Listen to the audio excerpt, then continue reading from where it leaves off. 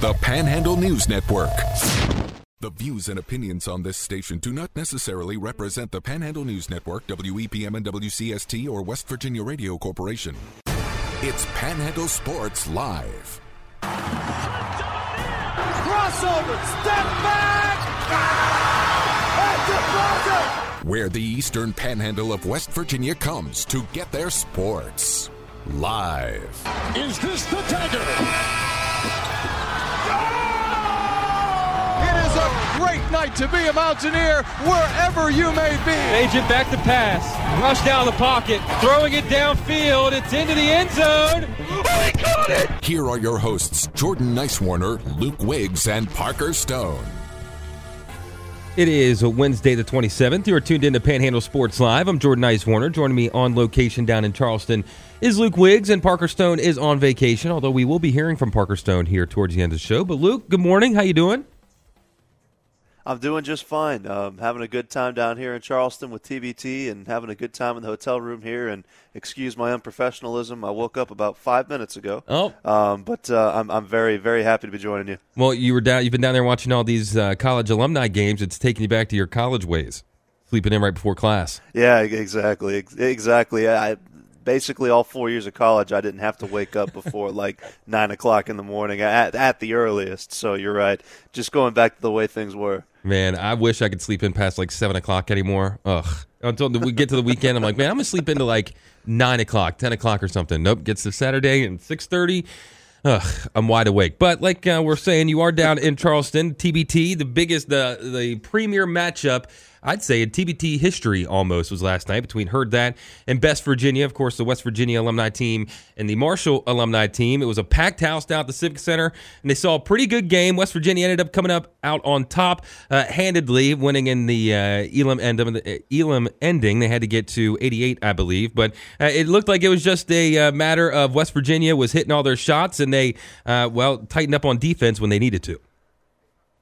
Yeah, that's absolutely right. I think this ended up being a little bit more of a competitive game than everybody thought, especially based on how really West Virginia started to run away with this game in the second quarter. It's a 10-point final, but they were hitting shots that Herd That just couldn't match. And credit where credit is due to them and the way they were coached. Todd Elmore III, he mixed in some zone, and we could talk about it more maybe a little bit later on in the show, but he did some things to keep West Virginia off balance. And what a performance by John Elmore. He's not the most efficient shooter in this tournament, but that has a lot to do with the amount of ball pressure that he was seeing. But 16 points, 11 assists for him to keep Herd That in the game. They go on a run once they went into the Elam ending and really cut the deficit down to single points at some point.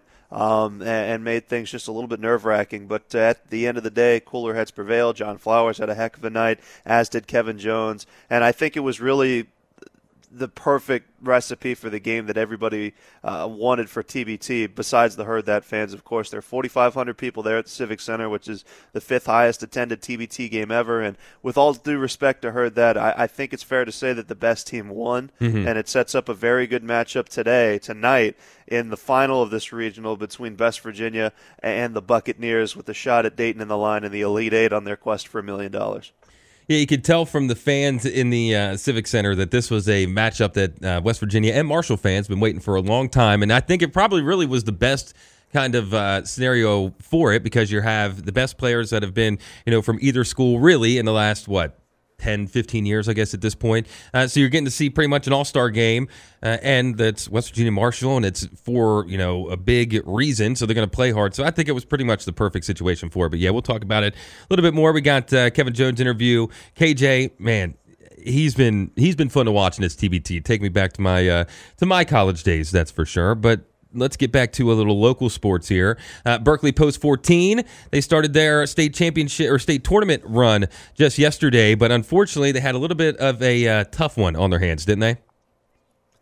Yes, they did. Andrew Manley was a starter for Parkersburg and was phenomenal, going 6 1/3 in that one. He gives up 2 runs late, but it was just an absolute buzzsaw for Berkeley Post 14, who just couldn't score, couldn't string together hits, and they rally late, but it really just wasn't enough. It was a well-pitched game through 5. Parkersburg scores all 4 of their runs in the bottom of the 5th inning to kind of crack things open.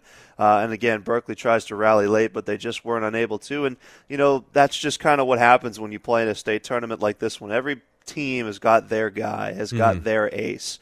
And Andrew Manley's certainly going to be playing in college, so you saw the best punch right away. We had this conversation about the Hedgesville Little League softball team. We were talking about, okay, it's a double elimination tournament. You kind of get that loss out of the way. You try to reassess yourself in the loser's bracket, and I'm sure that's what Berkeley's going to do in this situation. However, they're matched up against a talented Bridgeport team that has a lot of chemistry and knows how to play well together, so it's not easy. But I said coming into this that Berkeley was in the upper half, I would say, of teams when it comes to competitors, legitimate competitors to win the thing. So I know they're not going to go quietly into the night as they match up today with Bridgeport at 1 o'clock. I mean, it was just one inning that really hurt Post 14 just last night. I mean, they out-hit them 8-4, but then in the fourth inning was where all 4 runs from Parkersburg came up. So you take out that one bad inning, then who knows what happens as you continue on. But Parkersburg, they were a tough task coming into this game with that win. It's their 30th win on the season, which in Legion baseball, especially around West Virginia, that's a pretty high watermark to hit. Yeah, that's special. And another thing we talked about yesterday is, frankly, in terms of the entirety of the state, Legion baseball is really declining in West Virginia. And it's a bit of a concern for people like me that love Legion. But you look at the teams in the field this year, especially knowing that 2 of them are going to represent West Virginia in that Mid-Atlantic Regional because Morgantown Post 2 is the host. While there aren't really 25, 30 established programs in the state, you're looking at this tournament and you see 6 really legitimate squads. We know how good Berkeley County is. This is just the second game they've lost in July. Morgantown Post 2 has 2 collegiate pitchers. Parkersburg obviously showed how they win games yesterday with a well-pitched game by Manley and the offense to back it up there in the 5th inning. Buchanan was supposed to be the worst team of the tournament. They're 13-7. They go out and beat Morgantown yesterday. Bridgeport, again, is made up of a high school team that's created one of the greatest high school dynasties in the history of high school baseball. And South Charleston draws more talent than anybody else in the state because there's like 12 high schools down here to pick kids from. So while Legion baseball as a whole, the product is suffering, the area tournaments aren't as big as they used to be. There's 6 very good teams here, represented obviously, led the way obviously by Parkersburg, who, like you said, won their 30th game yesterday. Yes, you never know what's going to happen in these state tournaments, especially when it comes down to Legion. But looking at Berkeley Post 14, a couple of other notables here. Colin Reed, he had a pair of doubles. Braden Hartman had 2 hits, including a double. And Jack Reisenweber also doubled as well. So they were getting their hits. They just couldn't quite string them together, like you were saying. And you just take out that 4th inning. Then leading in hits 8-4, that bodes that they probably would have been able to take the lead at some point if they'd just been able to get out of that 4th inning. But they will continue on Post 14 to play Bridgeport again, like Luke said, today at 1 o'clock. Bridgeport, like you said, lost 9-4 to South Charleston. So it'll be interesting to see, especially how this Bridgeport team can kind of bounce back, but especially this Berkeley team. Like you said, it seems like they played a pretty good game, except for just 1 inning. Yeah, and it's important that you brought up, I'm a big fan of Hartman watching him play. He caught yesterday, and he's in the bottom of the lineup, and your 7th hitter, with 2 hits and Bob behind him as well with a hit in the game as well. Hartman drives in a run. Berkeley's at their best when they get production up and down the lineup, and they did yesterday. But like you said, it just wasn't about stringing hits together. Poor batting average with runners in scoring position that'll have to change today as they still see a pretty talented pitching staff from Bridgeport. But obviously that's the key. You get production top to bottom because we know Reisenweber, Reed, Moore, the guys at the top of the lineup for Berkeley 14, Post 14, what they can do. But when you look at Stottlemyre and Hartman and Herndon down to the bottom of this lineup, if they can produce as well, then this team's unstoppable. So we got a few minutes before we got to get to our first break here, but I want to go back to talking about TBT a little bit. What do you think the fan split was? It was down in Charleston, so naturally down towards the Marshall end of the state, but as you know, West Virginia's umbrella covers all of the state of West Virginia. So what was the split there? I feel like I heard a lot more Let's Go Mountaineers than We Ours. Yeah, that's interesting that Marshall fans really struggled with continuity of cheers that WVU fans didn't have a problem with. I would say about 65-35 WVU fans to Marshall, but it was just it's so tough, and there's really no way to rectify this like there is in soccer. I think it would be better for TBT if they kind of had supporter sections, because it was Marshall fans sprinkled in and around WVU fans who, for the most part were well behaved. Obviously, there were a couple of incidents yesterday, but for the most part were pretty well behaved Mountaineer fans, but they were a lot louder. They had a lot more to cheer for earlier, and they were just kind of able to get the foothold of the atmosphere. And it doesn't hurt that the Mountaineer was there, right, and the WVU alumni band was there as well. And West Virginia is technically the host team now. People wondering why I'm down here. I'm in charge of the music. I try to keep the music neutral, but I heard a Country Roads at the end. There's a lot of things. Yes, yeah, that's exactly. You have to play Country Roads. You just have to play Country Roads. That's very cool, by the way. That all I do is push a button, but to get everybody to put their arms around each other and sing Country Roads, it's a good time. But I would say it was predominantly West Virginia fans. 65-35, like I said. There was a kind of a loud Marshall contingency when they started to storm back towards the end of the second quarter. But both fan bases were well represented, and like I said, with just a few minor blow-ups, both fan bases were very well behaved and created a really good atmosphere. I saw the Wichita Regional Final on ESPN the other night, and there were more people there, but I think the atmosphere was significantly better in Charleston. Oh, yeah, this was the matchup everybody that has been following TBT has really been looking for. I mean, in-state, two big schools, two good basketball programs coming up against each other with pretty much their all-star teams. It was definitely something that a lot of people were looking into. And speaking of Marshall, the Elmore guy, had never heard of him until 2 days ago, and he was pretty fun to watch. I mean, he had that one behind-the-back pass. I mean, yeah, they were down like 20 at the time, but he had that one behind-the-back pass that was pretty special to watch. And, yeah, well, speaking of Elmore, there was a lot of drama, which I definitely missed. You let me know about all that, but we'll start talking a little TBT drama after the break here on Panhandle Sports Live on WPM and WCST, the Panhandle News Network. It's Panhandle Sports Live with Jordan, Luke, and Parker.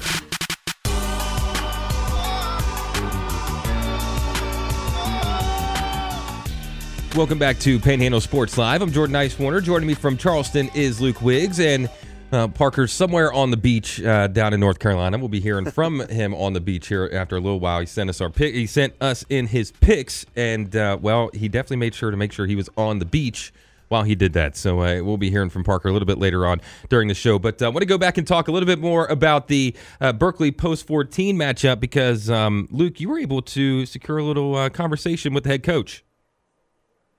Yeah, absolutely, and credit the kind folks at Metro News, Dave Wilson, who called the game yesterday, and Kyle Wiggs, who helped with the interview, to talk to Trip Tobin. By the way, before we play the clip, anybody that's interested in listening to that Berkeley Post 14 game today can do so on the Post 2 Twitter page, Facebook page, on WVMetroNews.com. There's going to be links all over the place if you want to hear it when they play at 1 p.m. There's video as well through Game Changer, but I got to be honest with you, it's a smartphone on a stick, and it has no sound, so I would stick with the radio. And you can find links, and we'll retweet it from our Panhandle Twitter account as well, so you're able to listen to that if you want to. But special thanks to Kyle Wiggs, who was able to talk to Berkeley Post 14 manager Trip Tobin after the game. Yeah, we just need to get the bats going. We've been offensive all year long, and surprised that we didn't put more runs on the board against that young man. We have never seen him all year. We played a lot of games, but we never played Parkersburg twice, but never seen that young man. And, he throws the ball well. He's 10-0. Now he's 11-0. And so, hats off to him for keeping us off the bases. And he got out of a couple of jams. And, what can you say? Yeah, you had some chances early. That's the thing. I guess that kind of set the tone, the way he was kind of able to wiggle off the hook. Yeah, we didn't, like we were just talking walking up through there, we didn't have any, good. We had first, I think we had men on first and third and nobody out. We let off a couple innings with some base hits, got him in scoring position, wasn't able to have a good quality at bat to get him across, pop out to the infield, ground out to second base, just didn't get it done. All right, so Andrew Manley was their starter. What made him effective? What did you see that he was doing well? Well, he just mixes his pitches well. When he came back through the second time, he wasn't afraid to throw curveball. He could throw his curveball for a strike. He could throw it out of the zone. He didn't paint the middle of the plate much with his fastball. He would get ahead, and then he would force you to extend the plate a little bit. And he just had a really good way of mixing it up and keeping us from barreling the ball up much. And then, we did hit a couple balls hard and happened to be right at them, and just kind of took the life out of us a bit and just give them some life. And I think today they were just wound up, playing loose, and hats off to them for coming in here after we beat them twice and having that kind of life and just playing extremely loose. And they're a good ball team. They fight.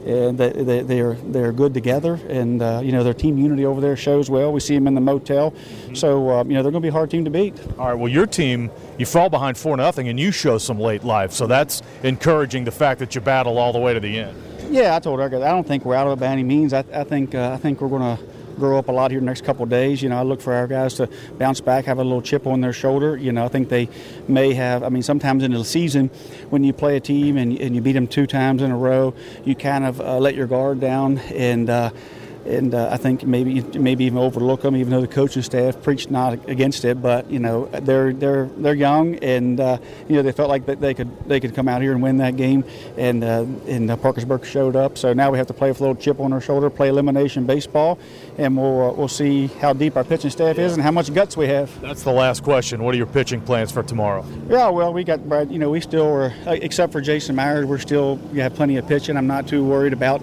the pitching. Stottlemeyer's good to go. So we didn't get just a couple pitches out of Dylan Stevens, a couple out of Ruest, and we still have a lot of guys in the old bullpen down there. So I feel like we're we could certainly be in a lot better place, but I feel like that we're not in a terrible place at the moment. All right, Coach. Good luck tomorrow. All right, thank you. And that was Metro News' Kyle Wiggs talking with Berkeley Post 14 manager Trip Tobin. You definitely get to find out what kind of mettle your team has once you go down. You lose your first game, your back's against the wall, and you're going to have to play a team that has the background like Bridgeport does. Yeah, 100%. Really the only other thing I'll add to it, because I think he put it really well about his team just not capitalizing on opportunities that they need to capitalize today.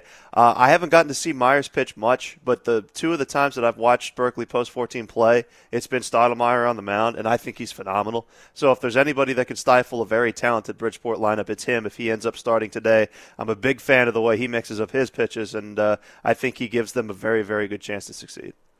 So let's get into a little bit more in-depth TBT talk. We've talked about it a little bit earlier in the show, but again, West Virginia beating Herd That 89-79, second round of the TBT down in the Charleston. Well, I keep calling it Civic Center, but the Coliseum.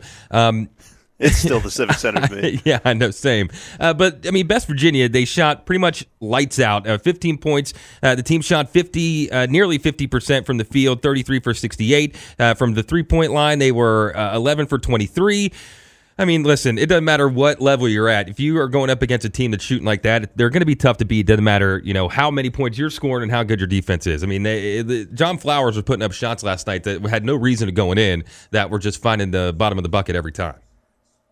Yeah, that's absolutely right. When you shoot 47% from 3, your opponent shoots 21% from 3, not to mention you're 12 of 14 from the line at 85%, and Herd That's just 10 of 17, that's 58%. And there were guys hitting shots, and I kind of joked about this, and everybody's picking on John Flowers because he's hitting shots that he didn't hit in college, and they're right, because if he would have been this good of a shooter in college, who knows what would have happened in that game. They've been national champions. But yeah, exactly. But no offense to John. One of the things that I said in the article when we previewed the starting lineups is he has legitimately turned into a very, very, very good and efficient professional player. He's a very different player from how he was in college. And the same for Jermaine Haley. Him and Flowers each have 17 points last night. Haley's 2 of 2 from three-point land in that one. He's somebody else that has evolved as a shooter. He's gotten stronger. He can really play as that kind of stretch 4 or that high post playmaking 4 that we wanted him to be in college, but it just never really came to fruition. So, obviously it's unfair to compare these guys to when they were 19 and 20 in college and, still kind of growing into themselves and their physique and whatever they're ever at 6'8". They've really turned into mature and seasoned pros, and it was a good combination. I have to say that the rotations in the second and third quarter, especially by James Long, were phenomenal. I really wasn't a fan of some of the lineups he was putting out there in the first game against Virginia Dream, but now it seems as though this team is finding a rhythm. They're starting to figure out how to play with Devin Ebanks. Kevin Jones can, if he's 10 feet away with back to the basket, he's somebody that can get you a bucket because he's a really, really, really talented isolation scorer, and you've got great dribble penetration from Jawan Staten, and Tavon Myers, who's been the surprise of this tournament because he was one of the last players added to the roster. So there was just too much talent overall and too many guys able to hit shots for West Virginia. You know, there were some ill-advised shots that were taken by Herd That, and John Elmore took a few, but he has the right to do that, as talented as he is. You look at their half-court sets, and that was really the difference. The shots that Herd That were settling for were nowhere near as efficient looks as West Virginia, and a lot of that had to do with the West Virginia defense. So I said it again, or I said it in the first segment, I'll say it again. The best team definitely won, but both teams had a very good chance. Both teams were competitive, but there's just a little bit too much talent on that West Virginia sideline that pushed them to the championship game today. Yeah, definitely old habits die hard. Go figure. A West Virginia University-based team wins a game because they had good defense, right? Go figure. I kind of thought that they should change their name to Press Virginia instead of West Virginia and then go out in a tournament like this and play full court press the whole time. They would, if they had the athletic ability, at their age, whatever, the conditioning to do that, they would win this tournament easy. But speaking of John Flowers, if you followed him on Twitter for ever since his college days, you know that he likes to stir the pot. I would say a little bit, but a lot. He's a great Twitter follower, especially back in the day. But I don't know if you saw the quotes of him talking about before this Herd That game. He said, "The Herd don't have any alumni. Ott Elmore retired like 5 years ago. We're going to kill him." Now, I won't say that they killed him by totally. I mean, it was a 10-point win. At one point, I think they were up like 25. But I think this was the best part of this matchup. I mean, nothing was really got too bad. I mean, apparently John Elmore's family might have gotten harassed a little bit in the stands by some fans last night. Which, if that is the case, that's not cool at all. Again, it's a rec league game at the bare bones of it. But I love that these two teams, these two communities have been getting together and kind of starting that rivalry back up in a good way. Yeah, absolutely, and obviously the WEP, the Panhandle News Network stance is Mountaineer fans don't harass the Elmore's family. John came out after the game and said, "Man, my family was a little uncomfortable. They had to leave. You could talk trash to me, but don't talk trash to them." So if that's the case, obviously we don't want to condone that kind of behavior. But removed from that, I think that the competitive nature between these two teams, a little bit of trash talk, and to be honest with you, the interactions, the rare interactions that they were having with fans, there were some. There are some fans sitting behind me in the stands with West Virginia gear on that were a little bit more on the inebriated side. And they were talking trash the whole game, and they would get into it jokingly with some of the players, tuck your shirt in, the guy would turn around and wave at him and stuff like that. And that's perfect. Mm-hmm. Being that close to the players and getting to interact, talk a little bit of junk, and make everybody laugh. I was a big fan of the guy that said nothing but "you've got nothing, Stevie" to Stevie Browning the entire game, and then Browning hit a turnaround 15-footer, and he goes, "Okay, you got a little something, Stevie." That's absolutely perfect. And those comments by John Flowers were 100% in jest. Yes. After the game was over, and there was, Elmores were on Twitter saying, "Hey, don't talk about our families," or things like that, and everybody said, "Hey, it's all love," and John Elmore said to John Flowers, "It absolutely is, and we're rooting for you guys."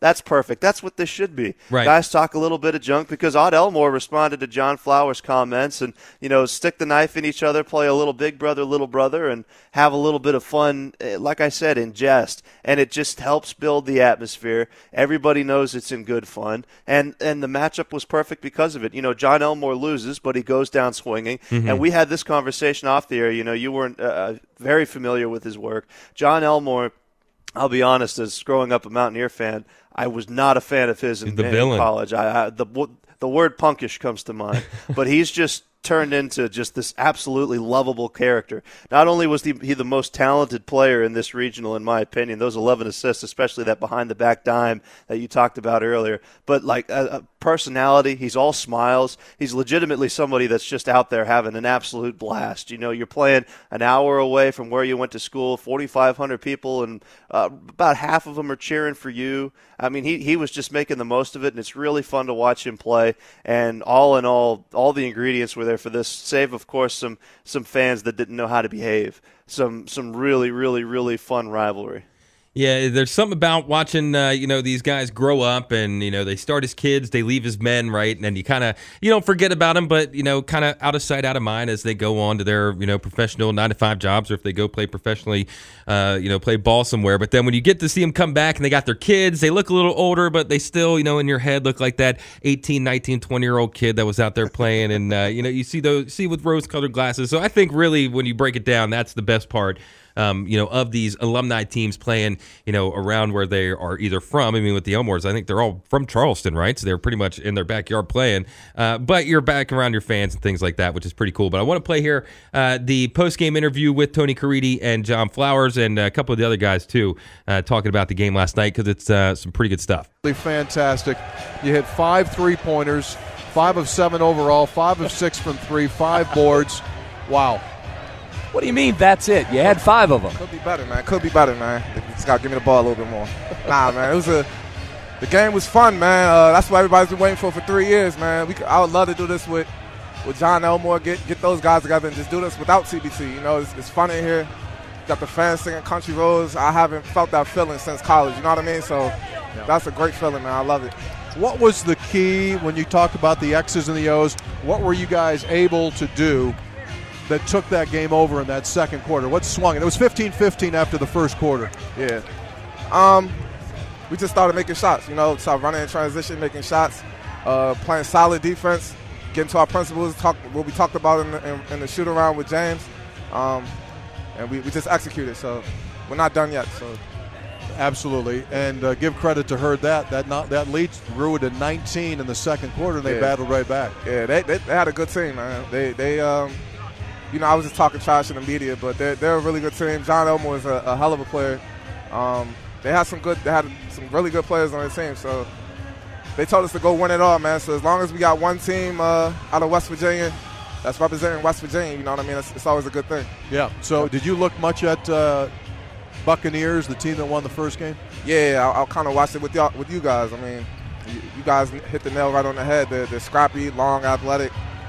They play hard. It's going to be a fight. So I hope everyone comes out tomorrow and supports us tomorrow. So let's talk about that matchup that they have coming up with the Buccaneers, Luke, because I think this will probably be, like you said, in this matchup. I mean, I think there was more gray area because of just the rivalry than anything that Marshall or that Herd That could have probably, kind of pipped Best Virginia. But now that they're through that game for Best Virginia, I think this could be probably a little bit tougher task than what people are expecting. Yeah, this is certainly the second best team in terms of talent in the regional. You could even say they're more talented than West Virginia, but it's a very, very formulaic team in the Buccaneers. Excuse me. They've got 2 dribble penetration guards in DeSonta Bradford and Jalen Riley. You'll see them tonight wear number 5 and number 8. They're really, really, really good in isolation, and they put them in pick-and-roll situations with Isaac Banks, who's a really good pick-and-roll, pick-and-fade big, and Nick Ward as well. And they work really well in tandem, getting to the basket with ease and scoring. So it's like having 2 John Elmores on the court at the same time. They're not as good facilitators, but they can create space and get to the rim. And DeSonta Bradford, by the way, obviously, my allegiances lie with my alma mater in West Virginia and everything attached to WVU, but he's come over to me at the scorers table before every game and had a conversation. He's just a fantastic guy, and he's really happy to be here as well. He's a really good personality to be around, but this is going to be obviously a very tough matchup with the best guard play that West Virginia will have seen in this tournament, and not to mention 2 traditional bigs. And I'll throw Courtney Pigram's name out there as well. He's number 3. He's kind of like Lugens Dort in the NBA. He is a thick, powerful, strong 6'1" guard.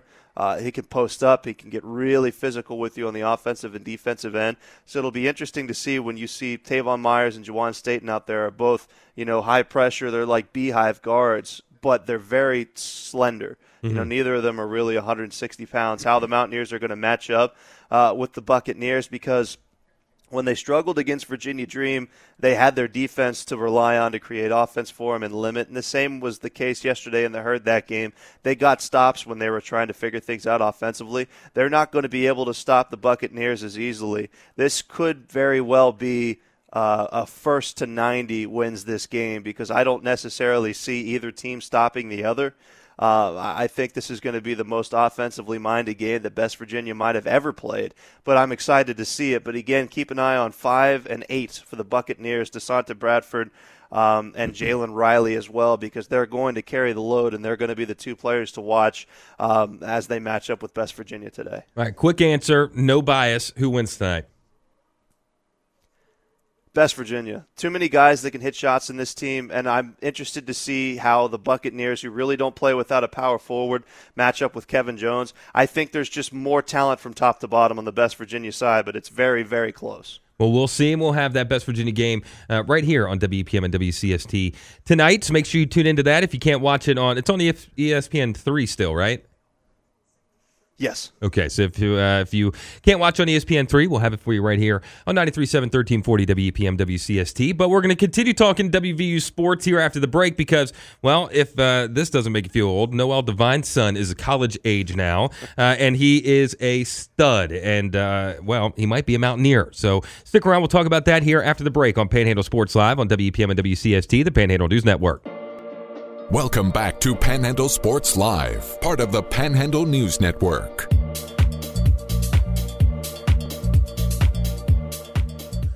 Welcome back to Panhandle Sports Live. I'm Jordan Nicewarner. Joining me on location in Charleston is Luke Wiggs, and Parker Stone is still out on vacation. But we've been talking TBT, we've been talking Berkeley Post 14, and we're going to continue to talk a little bit WVU sports because Andre Devine just popped up at the West Virginia Football Skills Camp a few days ago. And, well, after apparently pretty successful camp, they immediately offered him a scholarship. And Devine might ring a bell to you because his dad is Noel Devine, the West Virginia great. I mean, we could go on and on talking about Noel Devine. But have you seen that video yet of Andre Devine, Luke? Because I'm going to tell you what, he looks like he could start right now for the Mountaineers. You know, I haven't yet. I was looking for it, but in my quest to try to find the video, I came across him squatting 400 pounds, Ooh. And he's listed at 5'8", 155. So I don't know how that happened. It was one of those lifts where there's so many plates on it that the bar's bending, which I'll never get to in my entire life. I'm sure Parker will, but he seems like he's a pretty great combination of size or rather strength and speed. Not necessarily size, but that wasn't a problem for his dad. No, absolutely not. And yeah, you're right. I think Parker joined the West Virginia powerlifting team right now if he wanted to. But Andre Devine tweeted just the other day, after a long talk with Coach Chad Scott, I am beyond blessed to receive an offer from West Virginia University. And then prior to that, Noel Devine tweeted, great day to be a Mountaineer. God is great. WVU offered my son after camp today. And he looks like, Andre, that is, basically he athletically a carbon copy of his dad, but like you said, a little bit more of a powerful kind of muscle hamster type frame, which I think translates almost perfect to this kind of new age of college football that we have right now, especially because he'll probably be playing more of a slot receiver type of role once and if he gets to Morgantown.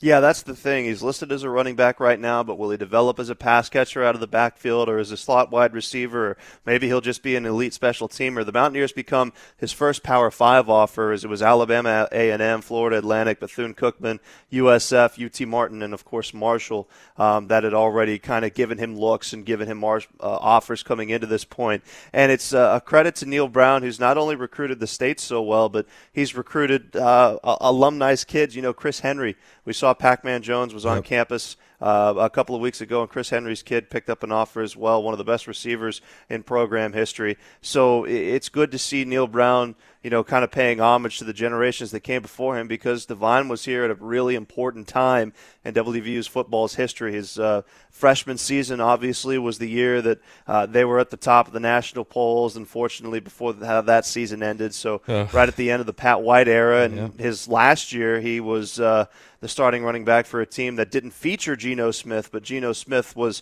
getting snaps in 2009 and that era. So he was here through some really important football for WVU, and goes down as one of the best running backs in program history. And you never know if his son could be the same, and you won't know unless you offer him and you get him into your stable of horses, and hopefully that's what happens. Well, you're right, and judging by the kind of highlight video that I saw on Andre Devine, I think he could definitely fill those shoes, if not expand those shoes that his father, laid all those years ago. And you were right, man. Those Noel Devine, Steve Slayton, Geno Smith days, man, they were fun to watch. But I was looking at kind of some of Noel's Devine stats. So 728 carries, right? 4,315 yards. This is over his career. 29 touchdowns. He averaged 6 yards per carry. Then he also had a pretty good job coming out catching passes. 98 catches, 710 receiving yards, and 2 touchdowns. So he definitely, Andre's definitely got the DNA pedigree to help him in his football journey. It's funny that you mentioned that, and I don't think Mountaineer fans realize this enough. There are so many kids, and I know it's a bit different with Andre Devine, obviously, because he already knows about this school with his dad playing here. But there are so many guys that are on this football team right now that have talked about their interest in West Virginia peaked because they grew up watching Pat White, Noel Devine, Steve Slayton, and then later into that Geno Smith and the Tavon Austin era play. I understand the Mountaineers have never won a national championship. I understand that they haven't spent a lot of time in the top 5, but they've put out some electrifying teams and some electrifying players like Noel Devine that get TV time, and young kids watch them play. And to be honest with you, when you're a 6-year-old kid and you don't even know what the BCS Bowl is, it's more exciting for you to watch Pat White run around. He was Lamar Jackson before Lamar Jackson. He was Kyler Murray before Kyler Murray. If he would have played 10 years later, he probably would have been the first pick in the draft. So these kids grew up watching these guys play, and they've got that in the back of their mind that I could be the next Noel Devine. I could be the next Kevin White. I could be the next Pat White. I could be the next Carl Joseph. And that's helped West Virginia recruiting more than I think Mountaineer fans realize. And it's the same in basketball as well with the John Beilein era and Kevin Pittsnoggle and Mike Gansey and whatever, that even though these teams don't win national championships, and I know that that's the ultimate goal, they've put footholds in the minds of young athletes that have watched them play and the exciting brand of football or basketball or baseball or whatever that they play.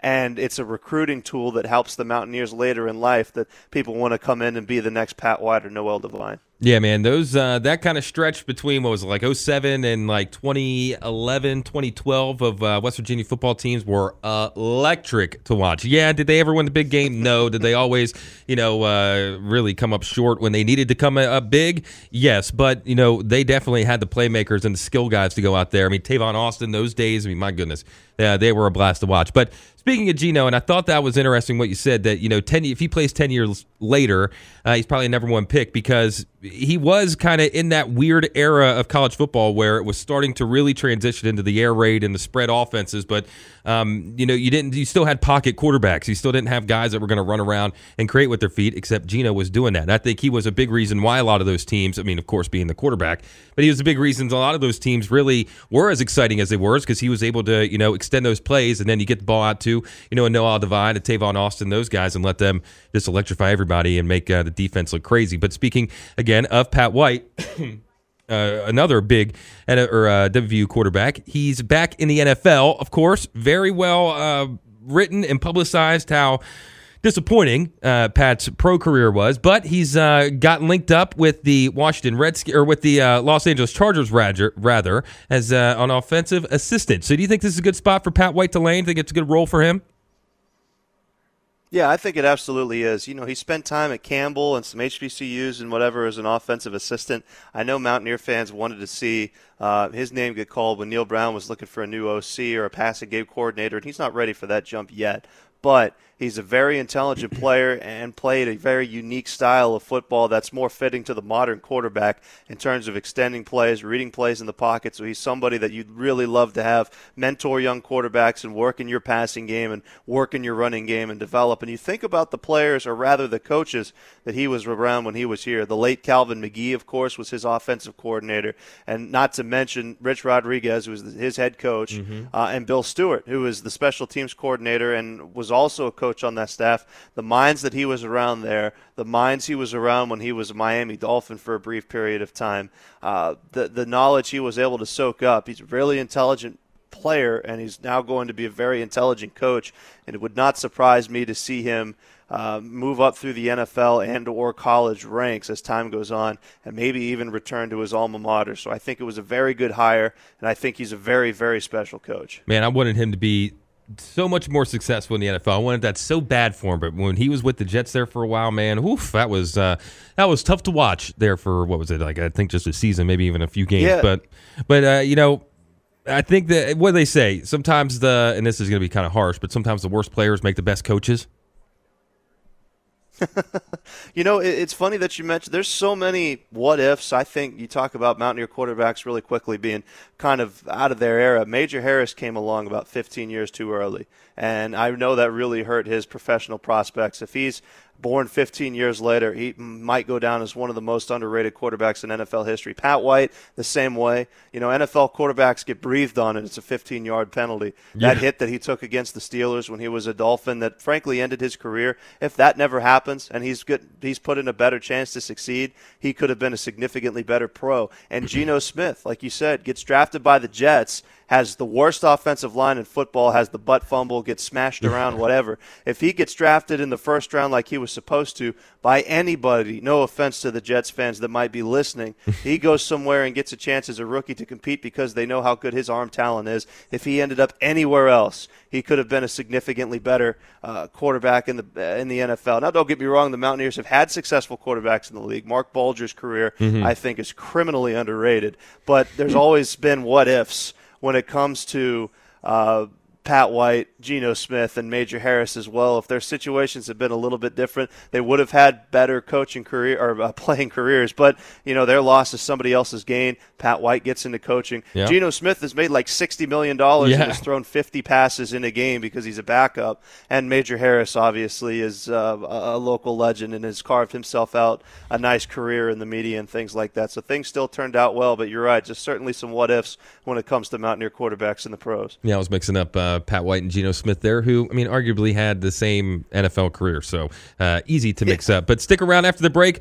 We're going to get Parker's picks. I also want to talk to you about a new rule that they're testing out in the Florida State League to counteract the shift in baseball, which I hate this rule that they're trying to do. So we'll talk about that here in about a minute and a half on Panhandle Sports Live on WEPM and WCST, the Panhandle News Network.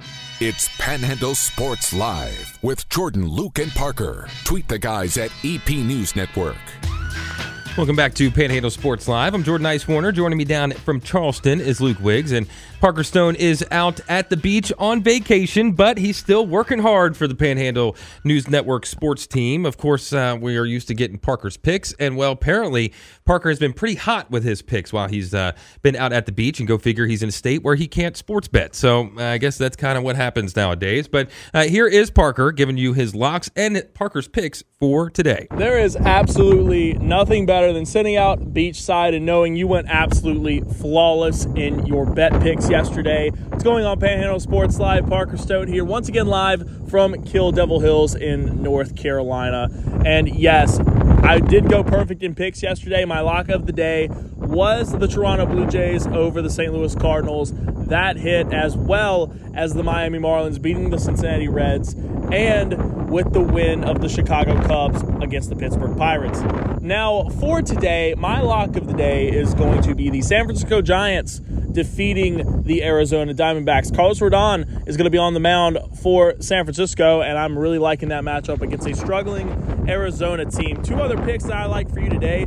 Take the Padres over the Tigers. I'm liking that one. Darvish is on the mound for San Diego, and there's a lot of drama going right now with the Tigers. Apparently, they're trying to sell some people off, and that includes the guy that's going to be on the mound for him today, Tariq Skubal.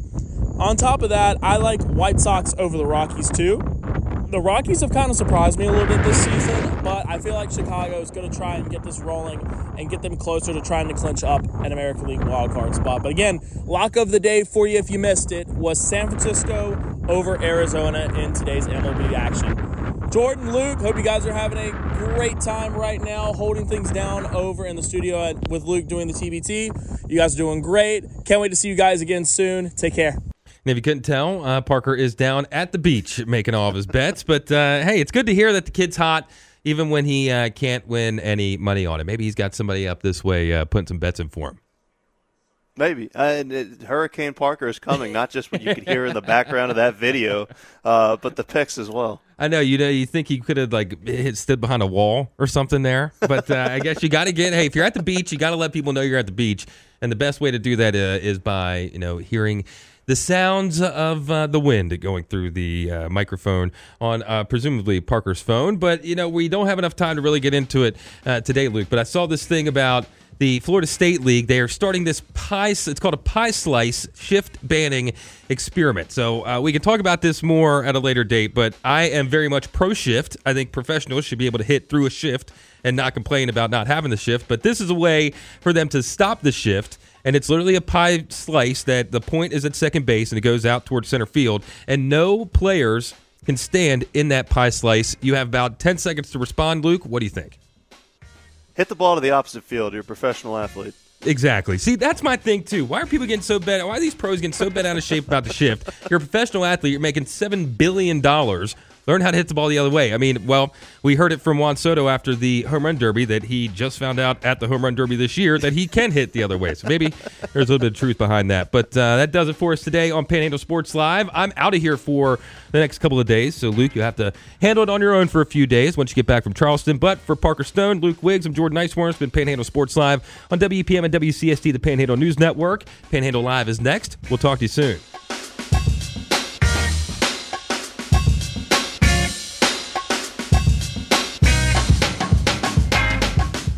WEPM Martinsburg and WCST Berkeley Springs, a WVRC media station. We're proud to live here, too.